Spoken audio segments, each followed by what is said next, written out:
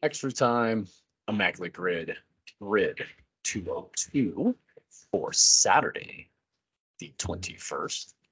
This, of course, is the bonus show for Generations, talking about my sports generations. New show dropped earlier today. Check it out. It is on sports and social justice, social action. There's a lot of people that will say that keep that out of my sports. I just want sports. But it's hard.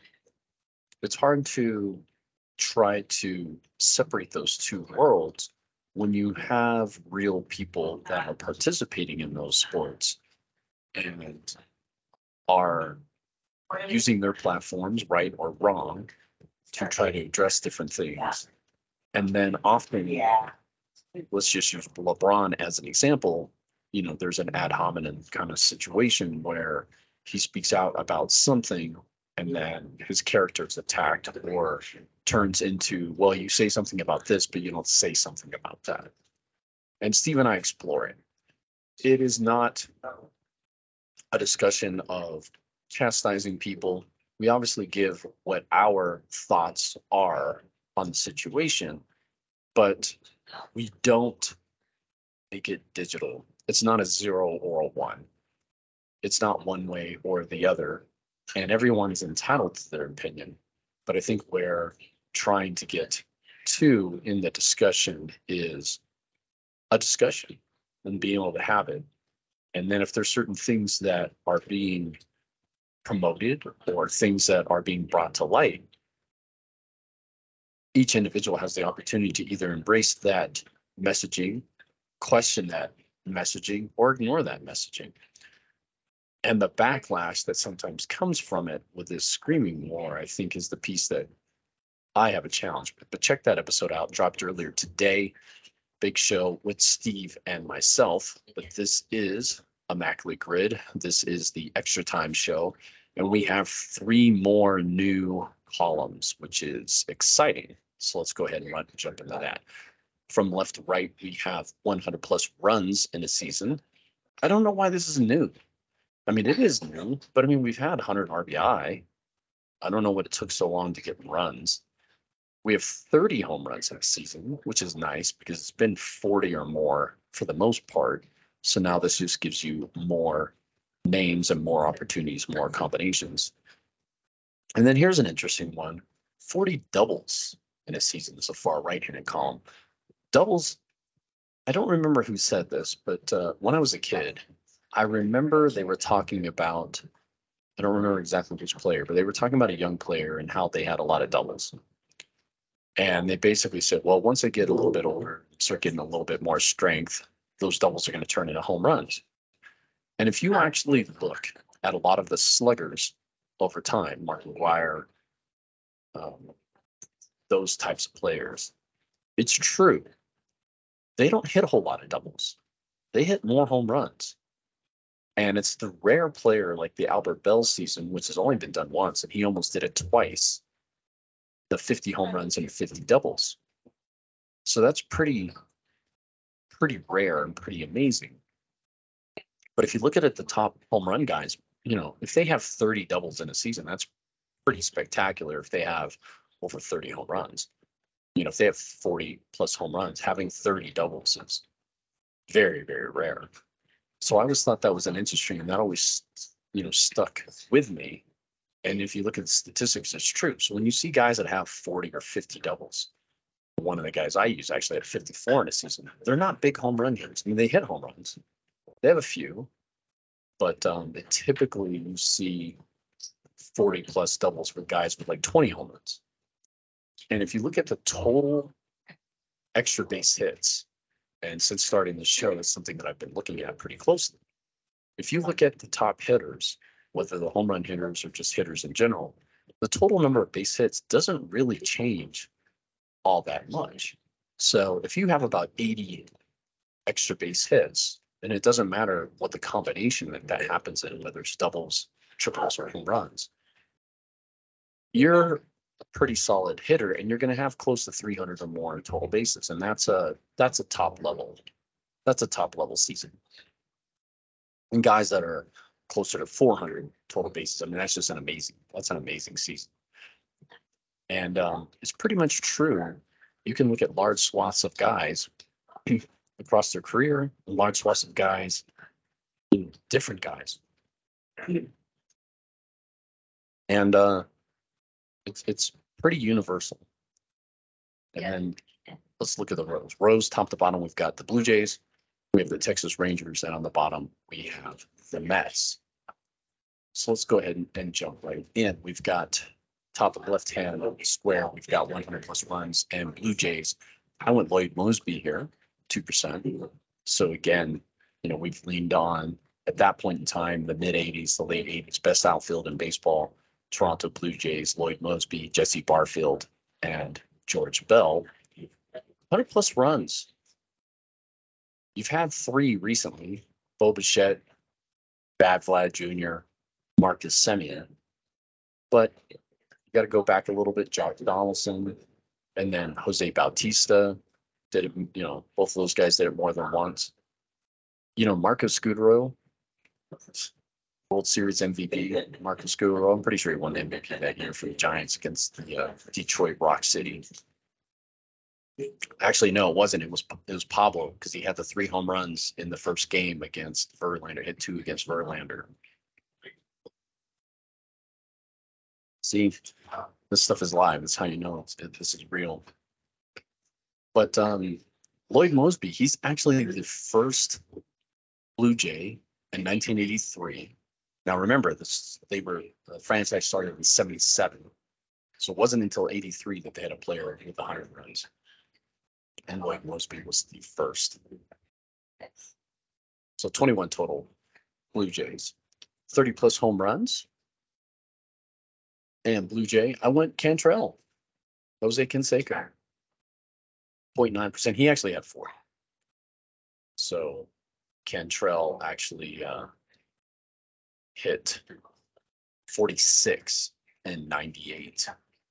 But, you could have gone Jesse Barfield here, George Bell.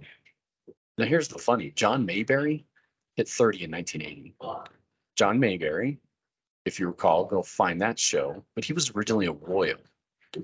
And Whitey Herzog, who was the manager with the Royals before he was a manager with the Cardinal, he blamed Mayberry for their loss in the 77 ALCS to Mayberry. It was either 77 or 78 ALCS.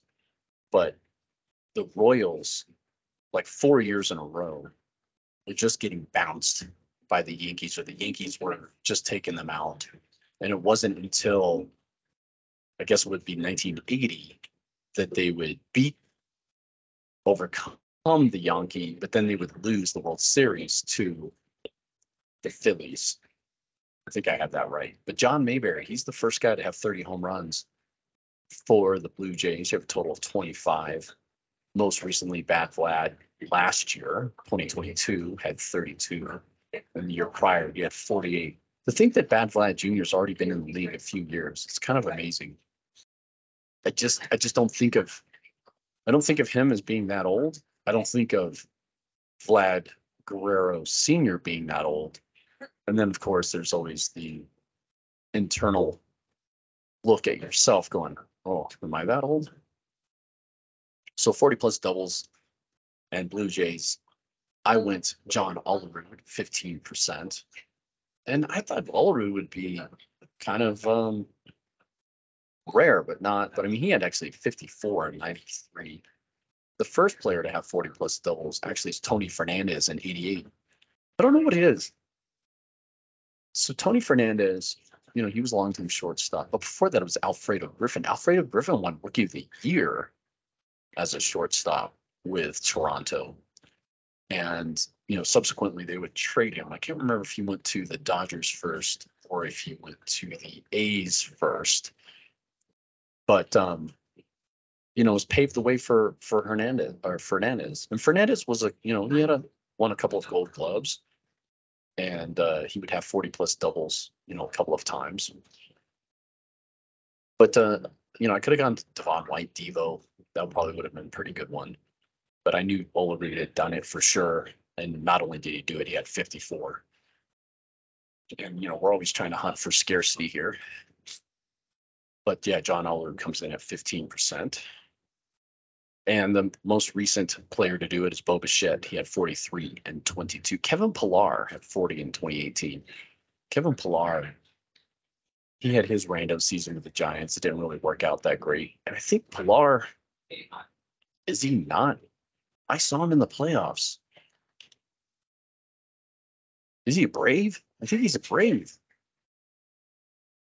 Yeah, he's a Brave, right? Crazy. Kevin Pillar. Yeah, he's a Bravo. But he was playing in the playoffs. Good defensive guy. Doesn't make a whole lot of contact. And if I remember correctly, in that last game against the Phils, I want to say that runners in second and third or something like that, or maybe the bases were loaded, and he strikes out. Bro, come on, man. Got to do something there. I mean, make contact, get into a double play, something. Bring it run. Jeez. Got to play smart. For the middle row, we have the Texas. So first square, we have Texas and 100 plus runs. I went with Ruben Sierra, 1%. So the first player to do it, actually Frank Howard, 1969. So inaugural season of the Rangers. Now, of course, they were Washington at that point in time. They had not, this was the beginning of the divisions. So that very first year, Frank Howard had 48 home runs in a year too. So, I mean, he knocked himself in half the time almost. But he did it in 69. You wouldn't have another player score 100 runs for that franchise until 1980. So you'd go 11 years. And it would be Bump Wills, 102. And then you'd have to go another 6 years before Oddibe McDowell got his 105. Then Ruben Sierra did it in 89 and 91. He had 101 and 110. Most recently this year, you had Dallas Garcia and Marcus Semien. Both did it, both surpassed 100 runs. But I went with Ruben Sierra here, 1%. Then for 30 plus home runs, again, this is where you get a lot more opportunity to pick different players. So for Texas and 30 plus home runs, I went Mickey Tettleton, 0.3%. Tettleton had those, 4 or 5 years in a row. Detroit, Rock City, Texas had 30 or more home runs. And he did it, of course. First guy to do it, Frank Howard, 67. So I just told you before, 69. 69 is not the first year of the franchise. I said that in error. That was the first year of the division series. Frank Howard, though, in 67 for the Washington team, did 36. So if you go to, so I dorked it up. I think the first year of the Senators is going to be 61, 1961. 69 is the advent of the division series. And then, of course, in 72, they would move to Texas. But Howard did it multiple times. Aforementioned Mickey Tettleton rocked 32 in 95. But similarly, Jeff Burroughs, father of Sean Burroughs, who was at Little League World Series, ended up making it to, I think he was a Padre originally, his son, but Jeff Burroughs hit 30 in 73. But then you'd have to go 13 years before you had Pete Incaviglia hit 30 in 86. Incaviglia, I'm trying to remember, was he Oklahoma State? Pete Incaviglia. He's the early, he's a Dave Kingman. He's these guys that struck out a lot and hit some home runs. And we've had these guys in the league for a long time. And the guys that can walk and at least make a modicum of contact, those are the guys that get to stay. Adam Dunn, long career. Dave Kingman, long career. Pat Burrell is kind of a version of this guy, but his power didn't last as long as some of the other dudes. But we've had versions of these guys in the league for a really long time. But 30 home runs, most recently, Adolis Garcia did it this year along with Corey Seager. Of course, those guys are still playing. Then Rangers and 40-plus doubles. Got to go with Will Clark, my guy. 0.9%. Will had 41 and 98. Oh, the what ifs with Will Clark. If he could have been healthy his whole career. Man, he was my favorite guy. Always my favorite guy. First one to do it, Buddy Bell in 79. That's the year he had 200 hits. Buddy Bell didn't have a whole lot of power. But man, that guy was a hitter. Gold, 6-time Gold Glover. Mentioned this before. I don't remember him as a Ranger. I was too young. I really remember him on the backside of his career as a Red.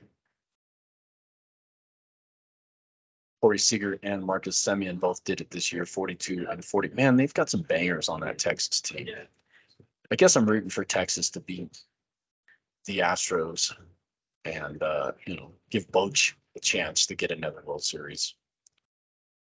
So let's go to the bottom row. We have Mets in 100-plus season. Man, I was scratching my head. I don't know. I was going through that whole entire 86 World Series team, and the only guy I could come up with was Strawberry.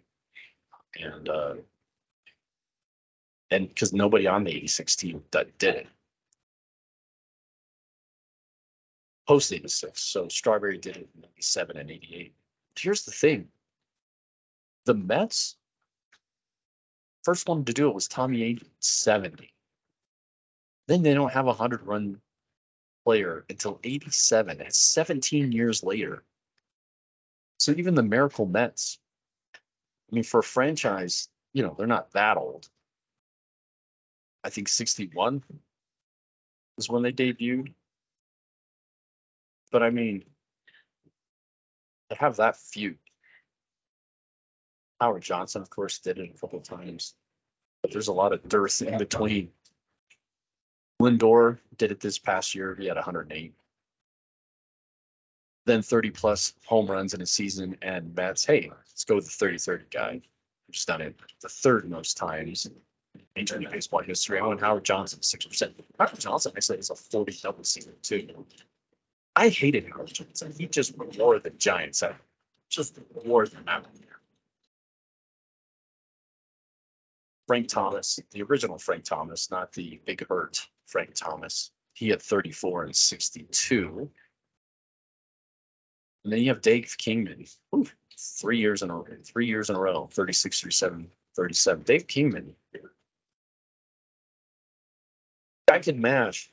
He has 442 career home runs. We had an episode a week or two ago. I kept saying Dave Kingman. I was thinking of Rob Deere and thinking of Dave Kingman. Kind of same guy. Kingman better. He was able to do it a little bit more consistently and do it longer. But again, these guys that could mash, but if you can make just a little bit of contact and walk, you can be in the league a long time. Chris Davis of the Orioles, Chris Davis. But I went Howard Johnson here. Of course, he's done it a few times. And most recently, you've got Pete Alonso and Francisco Lindor both did it this past season. And then 40-plus double season. The first one to do it wasn't until 1989. Howard Johnson had 41. And I went Greg Jeffries here. He had 40 and 90. Greg Jeffries was a very heralded, player coming into the league. And drafted out of high school. He's from Northern California, San Mateo. And he was a big deal. He played against the Doyer in 88 in the LCS. And people were down early in his career because they thought, he would come out the gate just mashing more than he did. And, the regular season, He only played 29 games, about 321 and 18. But he would play in, that LCS. But that would be the only time he'd ever be in the playoffs. I mean, he batted 333, played 7 games, 9 hits. But I think people had a lot more expectations of him. But I mean, he had a 289 career batting average, a 107 career OPS plus. I mean, he was a solid player, but 2-time All-Star, just didn't get achieve what was expected of him. I remember when I got his rookie baseball card, it was supposed to be like this big deal. And he was kind of like Bryce Harper before Bryce Harper as far as the hype. But you could have gone Gilkey, Edgardo, Alfonso, David Wright, Beltran, Daniel Murphy. That's it. They haven't had a 40 double guy since 2012.